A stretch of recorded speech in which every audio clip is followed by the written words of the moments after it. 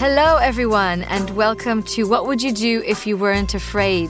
And today I have, a guest from Hawaii. That's exciting. Never thought I would say that. Carissa Cabrera is joining us from Hawaii. And by the way, I think there is a storm there now, so signal is not the best. But we have Carissa. Oh, and so many things I want to tell you about Carissa.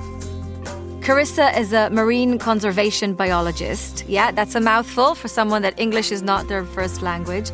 And the founder of the Conservationist Collective, which is a communication platform that empowers everyone to become more educated about the issues our oceans face. During the COVID-19 pandemic, Carissa realized this was her moment to combine social media with activism to reach people across the world and remind them that they have a role to play. She was fascinated to see how people responded to the canals in Venice clearing up, to deers roaming in city streets, to nature saying, "Hi, I'm reclaiming back what's mine. I was here first." So I am excited to hear from Hawaii today what you've been doing in the last year or two on global fixing, specifically on oceans, and what can each of us learn and do.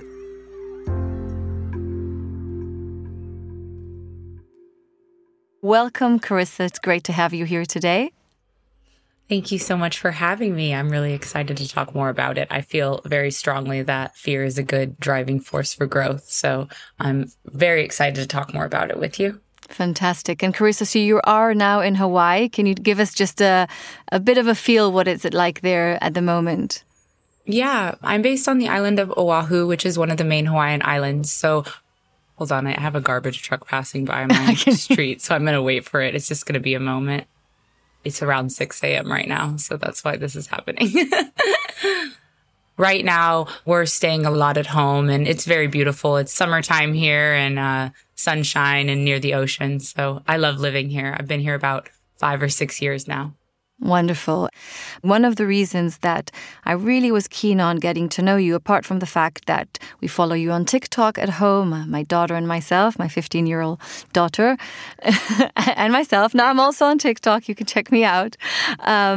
Is that I'm intrigued and curious to understand from the outside. You know, sometimes when I watch your videos and your content, one could think that you are living this beautiful life in a ocean paradise in Hawaii. And for anyone that's not looking a bit deeper or being more curious, the picture from outside could just look beautiful, which it is many times.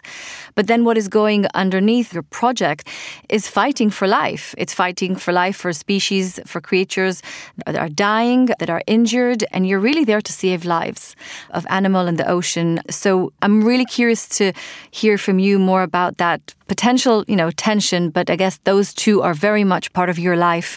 So I'm going to hand over to you and ask you, Carissa, who are you? Let's hear it.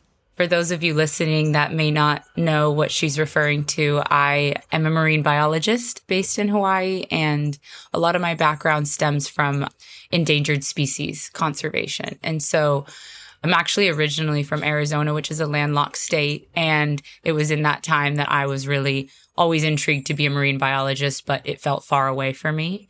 And it wasn't until I moved to Hawaii for graduate school that I was really able to dive into the things that I'm most passionate about, which is bringing species back from the edge of extinction, is how I describe it. And so you refer to my TikTok, and absolutely all social media feeds tend to be very curated and never seem to tell the whole story. And it's mainly a tool for me to help get people excited about the ocean and help people get excited about these animals that they might not know anything about, especially young people, which is the reason that I got on the app in the first place. And I guess independent from marine biology, I'm someone who loves being outside. I'm someone who loves spending time with my family. I'm someone who really likes spending as much time in the present moment as I can. And the thing with being a marine conservationist, and a lot of my friends and colleagues share this sentiment, is that it's hard to turn off. It's more like a vocation. It's not like a job that you leave during the day, because it's something that stays with you, and it's your interests are outside working hours all the time. And so I would say it's given me a lot of fulfillment to have a purpose like that. When young girls or really young people at all will ask me like, oh, well, how do I find that passion or how do I find that purpose? Like, I think you know when it hits you. And I knew when it hit me. I was 16 when I realized that I was probably going to be a marine biologist. And it was very immediate and very sudden. And it was a very formative experience that I remember. And it's been 11 years since then, and I'm still here. It's really beautiful that you touch on the fact that you discovered your purpose and, you know, in many ways, how lucky you were, A, to discover your purpose and then to take action on it. I mean, we're not going to have enough time to hear all about your sea stories, but could you share one or two memorable, meaningful experiences that you had? Absolutely. When I first moved to Hawaii, I was learning so much about the dolphins and whales and seals and other species that live here. And I was working at this time in a stranding lab. And strandings are when animals come up on the beaches for whatever reason, because of something that is wrong oftentimes. And I was very taken aback at how upsetting it can be for me to see a dolphin or a whale that has died as a result of human actions. And I had this extremely formative experience when it was one of my first strandings ever, and it ended up being a mass stranding, which is where many individuals come ashore. And they were short-fin pilot whales, which are very social animals. And so they have strong bonds with one another. And therefore, if one will come onto the beach, oftentimes others will too, even if something's not wrong with the others because of their relationships. And so I remember we were attempting to figure out why this happened. And in our journey, trying to answer those questions, we found so much rubbish in the stomach of one pilot whale. It was about 22 pounds of fishing gear and plastic bags and just normal things that we use in our everyday lives that maybe we didn't think about ending up in the ocean. And while I know that can be so hard to hear or to have described, it was something that I really look back and realize that I needed to see because it drastically changed my day-to-day behavior and how I prioritized what types of items that I chose at the grocery store or in my day-to-day life. And it's a very removed thing to see something like that and something that only stranding responders who work in a lab might see. But it's something that I hope we can all think a little bit more about. And while that was one of the more sadder experiences, I've had so many joyful experiences in the ocean too that have also stayed with me. One of them was the first time that I saw a humpback whale and their calf. We have humpback whales that come here half of the year to mate and give birth every single winter. And they're going to be here in a few months. And I remember being out on the water with my partner, actually, and me and him were just trying to kayak. We were just exploring, and off in the distance, we ended up seeing a mother and a calf. And I had never seen a humpback whale that close before. I had never seen a baby. I felt so small, but I also felt so connected and like I was exactly where I needed to be at that moment because it was one of the best shared experiences that I've ever had, especially with my partner. And those are so different experiences, one of ending and opening absolutely a body and seeing what's inside. How do you prep for an experience like that when it's an autopsy? Emotionally? Yes, of course, not the graphic details, but would it be right, Carissa, to say that this is an autopsy on an animal? So how did you prep for this? Yes, emotionally, how did you manage after that? And did you develop, I guess, I don't want to say resilience, but I guess it wasn't just a one-off experience. So how do you do that? Yeah, it's hard to prepare for that emotionally.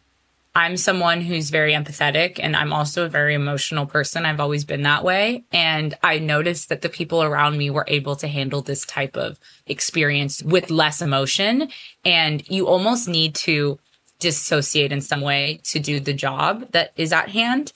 but then afterwards it tends to come up. And then I think that's when I lean on those experiences that I described earlier, where I hold space for myself by being in the present moment, by going outside, and also by talking about it.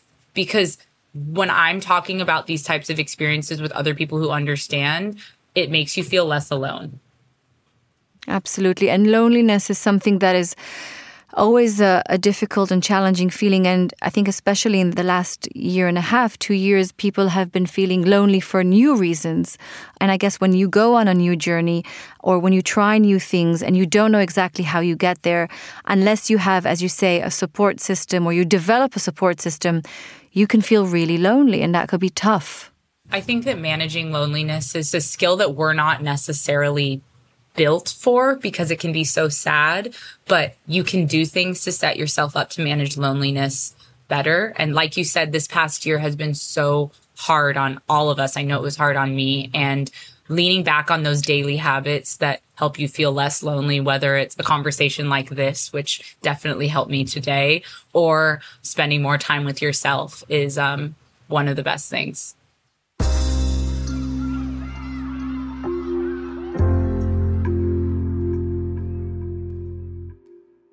In my book, one of my favorite quotes is by Mark Twain, when he says that the two most important days in your life are the day you are born and the day you find out why. So was there a day that you found out why, or are there more than one whys once you discover your purpose? I love that quote too. I think about it often. I think that yes, there was definitely a day that I remember that I decided that I was going to pursue it as at least a career. But I also agree with what you're saying about there's many days, and you're constantly reminded if you're on, in my opinion, like the right path. And so at this point in time, I was in high school. I was 16 years old, and I was planning to be a photographer at this time. And I had been taking many classes. I love photography. It's interesting because it's coincided a lot with my work now.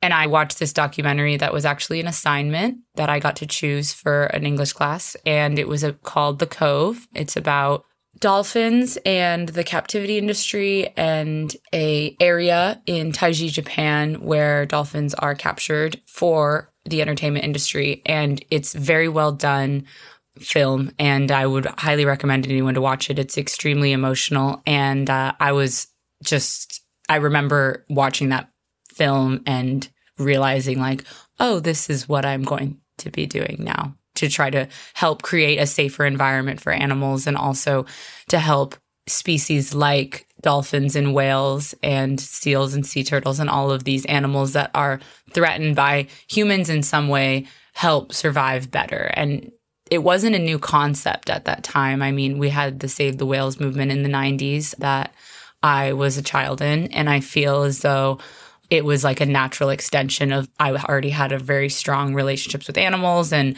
I loved the ocean, and it felt like a natural next step. But to your point, I am reminded constantly. I was just reminded this past week why I do what I do. You know, it's not just one experience. It's really a combination of reinforcement. I feel that I'm doing the right thing and I'm living aligned with my values, which is like one of the most important things for me in my life. So going back to your purpose, can you help us imagine when you're in it, you're fulfilling it? Take us to the ocean. What are you doing? Where are you physically? What's going on in your mind when you feel, I was born, going back to Mark Twain, I was born to do this or to be here? Another beautiful saying that I love from the Jewish wisdom, is that the day you were born was the day that the world was missing you. Exactly you, Carissa. There was a day that you were born and just the world needed you to be complete in that moment. And every single day, the world continues to miss us.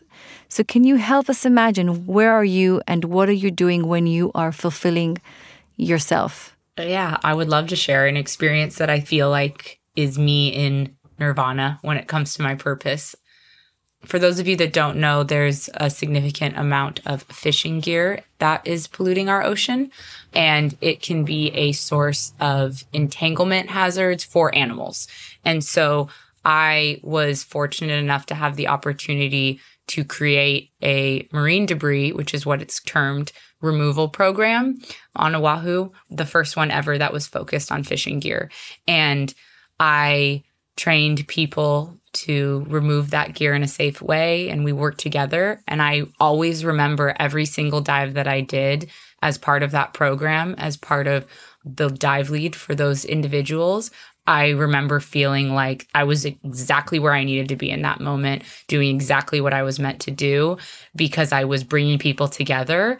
I was helping them feel, a community, but also I was giving them the tools to do what they needed to do, and I was guiding them through it, and I was in the ocean. And so these types of experiences are unique to each person. But for me, being underwater, leading people down a path that helps be lighter to the planet and creating a safe environment for them to do so and for them to grow in that direction is exactly what I want to cultivate in my life. And that's just one example of an in-person experience that I was able to create with the opportunities I've been given. But now I try to do that through educational videos or through conversations like this one. And I think the more people who lean into those parts of themselves and those parts of those experiences that they love, we're going to have a more fulfilled community overall. I love that.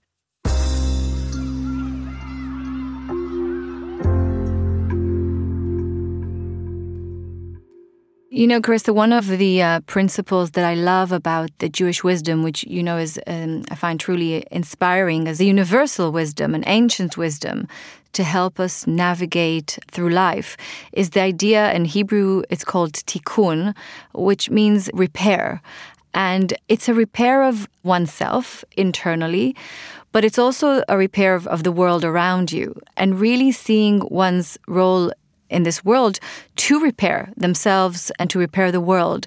It's a very important task, and in many ways why we were created, but it could also be extremely tiring when you're seeing things that need repair, either within yourself or with the world around you. So do you ever get tired of seeing all those things that need correction? Oh, absolutely. It can be exhausting, as I'm sure you can empathize with in other areas of life. When I was studying this, so in theory, marine biology is advertised through things like National Geographic and David Attenborough, and there's a certain idea associated with what the work looks like. And it wasn't until I was a few years into my studies at university that I was realizing actually that this wasn't really about studying and answering questions as much as it's now about conservation because of the way that the ocean is threatened right now. And it was during those series of courses that I was taking that I really realized the state of how serious the conditions were. And becoming someone who's then studying that, it quickly turned into conservation. So it went from marine biology, the study of it, to conservation, to protecting it, because us as students were exposed to how much that was the priority. And so during that time in my life, and up till now, it still happens, there's so many times when you feel drained, you feel exhausted. I'm a really empathetic person, and so it's easy to carry the weight of other things going on in the world. And it's also very challenging when you do have the scientific understanding of what is happening, because it can feel out of your control. And it can also feel as though you want everyone to care and you don't know how to make them care. And there's just a lot of emotions associated with, I think, working in a environmental field or really a field that helps people or something a little bit more intense emotionally. And so we have a term for it in the field. It's called eco-anxiety. And so there's a lot of recent discussions, which I'm so happy is being brought into the conversation, about taking care of your mental health, especially if you work in environmental activism spaces, and taking time for rest and unplugging to go spend time outside to remind yourself why you do the things that you do, because it's not until you have that balance that you're able to really take in the new information that might be upsetting and not let it affect you. I mean, that comes with experience and practice. And I would say I'm at a really great space with it now. But, in my earlier years, it was definitely a huge challenge for me. And it's something that is going to be like a lifelong learning process, I believe. So building on the phrase that you just shared, I guess it was recently coined about eco-anxiety, which is a very strong, just even saying eco-anxiety, one can immediately imagine what it could feel like. I guess the other side of that coin, or what complements it, is how to develop resilience. And one of the things that you said that could be, and maybe I'm kind of completing what you started saying, is that it could be frustrating when people don't care. So how do you deal with that frustration when you can see something, but you need to get people to care?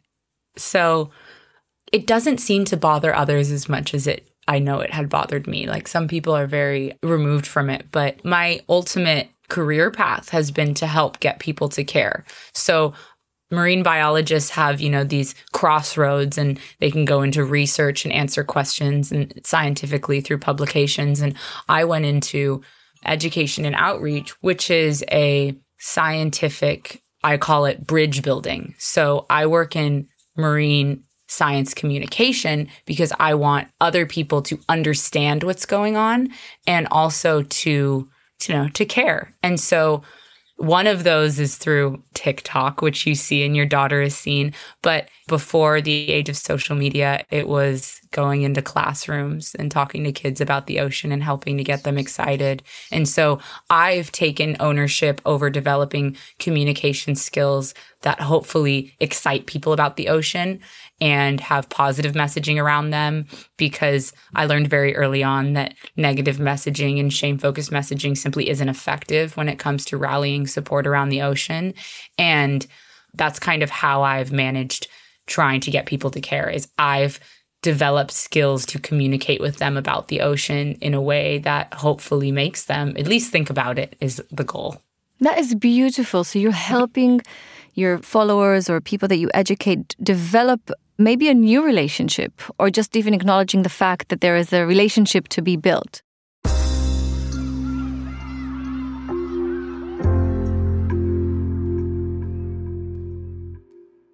I love the fact that just the way you share your story is about taking action.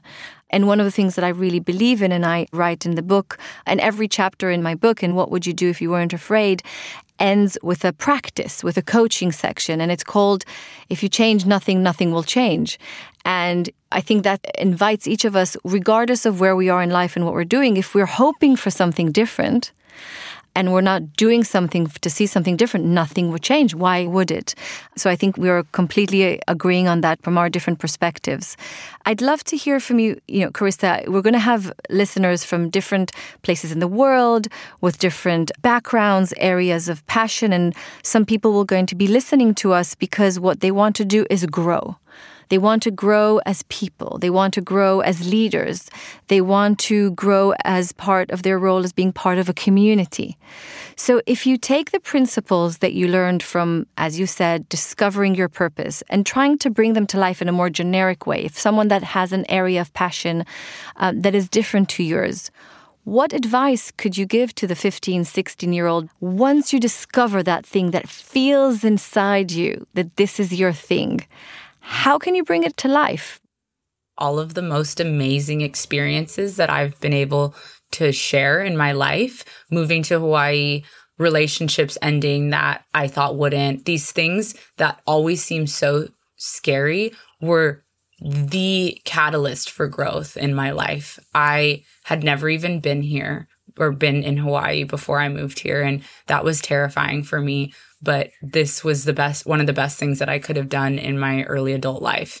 And for people listening that might feel fearful of change or of these uncomfortable chapters in life that you might not have as much control over as you want, I would say that they're probably blessings, and you'll look back on them later in life and realize how much they helped you become the person you are. And so if you can, lean into them in the moment, because they will end up being something you're so grateful for later. And what you said really resonated with me about how we can bring this down to our everyday lives. And if you want something to change, you can't wait for it. You have to be the person who makes it happen. And I tell young girls this, like, it's up to you to make opportunities happen for yourself, because you're the one who's taking ownership over your own life. And a great example is my morning routine. So I ended up wanting to incorporate more gratitude into my life. And I knew that it would change my perspective, especially during the past year when I felt like many things were out of my control. And the first thing I do when I wake up every morning, in a perfect world, it would be like journal and write all these things and all my thoughts down. But I just met myself where I'm at. And the first thing I do when I open my eyes is I think of 3 to 5 things that I'm grateful for. And I just say them in my head. I don't do anything else. And that practice is something that I had control over that seemed super uncomfortable and something I didn't necessarily want to do the first handful of times I did it. And now has become a daily routine that's changed my entire perspective on life. And so when you think about things that make you scared, think about them as growth opportunities, I guess is what I would say. Thank you, Carissa. And I have one question. I wasn't planning asking this question, but just listening to you. Is there something about the human nature, about humans being together with each other, that you actually learned more about through your learning of animals? So something that you observed animals and you're actually taking it to your human life with other people? That's a great question. I think it goes back to relationships. We're social creatures, and many animals are too. And I guess similar to the whale that I described earlier, having those bonds and those relationships with other individuals is a net positive. Not because you're able to survive better, but because it adds value to your human experience that you necessarily wouldn't have otherwise. I know we're independent and we want to go it alone sometimes, but I think that being able to lean on relationships and prioritize strong, deep relationships is something we see in the animal kingdom all the time, and that we could take a lesson or two from. Love it. And going back to the question that we've been mentioning a few times during our conversation today, which is, what would you do if you weren't afraid? So today, where you are in your life, what would you do if you weren't afraid now? What would I do if I wasn't afraid right now? If I wasn't afraid right now, I would probably sell all of my things and I would go to a little beach town that I have visited many times and I've always wanted to live, and I would move there with my dog. That's exactly what I would do. I'm tempted to ask you what's in your way to do that, but I feel that would probably be a bit too much. I want to make it a reality, and I feel as though I know that it's something I'm going to do, and I know it's not a matter of if, it's just a matter of when. Thank you, Carissa. Thank you so, so much. Thank you so much for having me. And even though, as we said, we're far away physically, but I feel like we found a connection. Thank you so much for sharing with us your life journey, really. Yeah, I agree. Thank you for allowing me to share these thoughts I have with others, because I hope that they can help someone, and I can't wait to hear more. Absolutely. Thank you.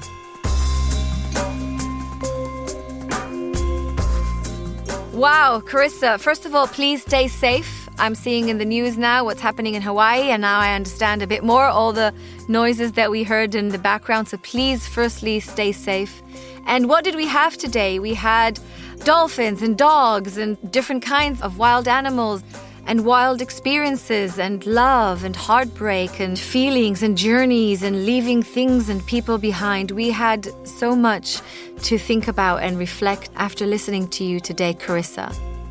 What I'm taking today, I'm taking many things, but very specifically, my reflection firstly is about the issues that are your life mission, the issues that should, and I say should, will now be closer to my heart. And one reflection point I have is, how can I start caring about things that are maybe not my everyday, but they are critical for the planet, for the younger generation, for the world, and what can I do about those things? In this case, it's the oceans. In another case, it could be something else. How can I start owning world problems and supporting people that are trying to fix it? The other reflection point I have is about how we never know what's going on in people's lives. Because, Carissa, when I look at your socials and your TikTok and your Instagram, and, you're out there, you're on beautiful beaches with beautiful scenery, and you're swimming and you're communicating, and there's often music in the background. And I could be misled to think that, well, that's all easy, right? She's changing the world, but it's fun. And how often we miss the real story behind the story, which is it's a lot of hard work. Waking up early, cleaning the rubbish from the ocean, which is what you do. Getting people to sponsor and support and help you build your organization. Getting people to volunteer. There is so much hard work that goes behind a great mission. And my reflection point is, can I be more empathetic to the hard work that goes behind every project that I see? And how can I start helping other projects and people on the journey? Carissa, I love that we learned from you so many things today, and specifically the call to action, the owning it, the making things happen. And as you know, I'm a huge believer in taking action, and every chapter in my book ends with, if you change nothing, nothing will change. And I am hugely passionate about taking action. The thing is that there is fear. So how often do we want to do something? We aspire to do something. We're passionate about something, but then we're unsure. Will it work? Will I fail? And then we're afraid, and then we don't do.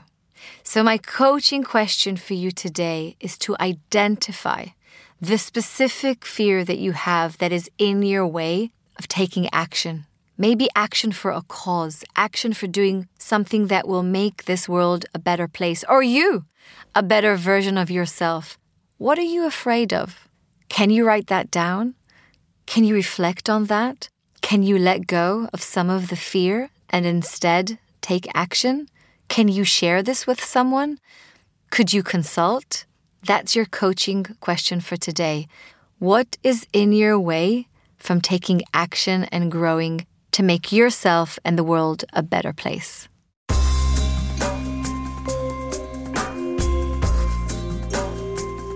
Thank you for listening to What Would You Do If You Weren't Afraid? My name is Michal Oshman, and I was so thrilled to host Carissa Cabrera with us today, all the way from Hawaii. Thank you for listening to us. And if you are curious, which I am sure you are, about the role that you can take in perfecting the world, looking after our oceans and our environment, please do follow Carissa. I love following her on TikTok, but Carissa Cabrera is on Instagram and TikTok and YouTube. And you can follow her website and really learn from her on what is needed now. Thank you so much for all the incredible people that make this podcast happen. Thank you to our executive producer, Alex Hollins, Carrie Luter, our head of production, Leo Schick, our assistant producer, and Lucy Ditchmont, who is producing this show for Storyglass. Thank you so much. If you'd like to find out more about the concepts that we speak about on our podcast, about your soul, about how to find meaning, about replacing fear with purpose, you are welcome to purchase my book or download What Would You Do If You Weren't Afraid by Michal Oshman. That's me. And I'd love to get your feedback on our podcast. So please do share, review, give me feedback so we can grow and improve